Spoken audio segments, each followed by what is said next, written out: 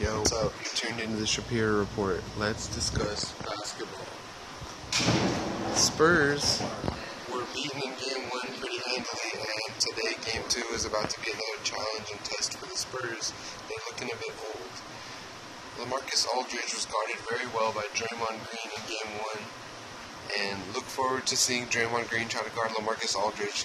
Missing Kawhi Leonard, the Spurs' firepower is definitely lacking. Let's see if the Warriors can keep him under 100. Look for Greg Popovich to make adjustments to match Steve Kerr starting Andre Iguodala.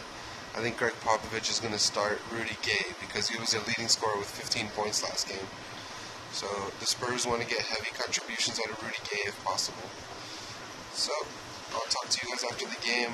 I wasn't able to afford playoff tickets this year, so I'm getting into the games by working. So I'm going to be working at the game, and last game, let me name drop, I saw E40, Too Short, and Mr. Fab, David Aldridge, Lisa Salters, and Rick Bucher. I was working the media room, and I was just guarding the media room. Let's see where they put me this game. And I met Al Adels. So stay tuned for Game 2. It's a very important game in the series. It's a must-win. If the Warriors lose Game 2, they give up their home court advantage. And the Spurs, they want to try to defend the Warriors and not let Durant go off. They know that missing Curry, the offense is going to be focused on Durant and Klay Thompson. They want to contest all their shots. Klay Thompson was 11 for 13 last game.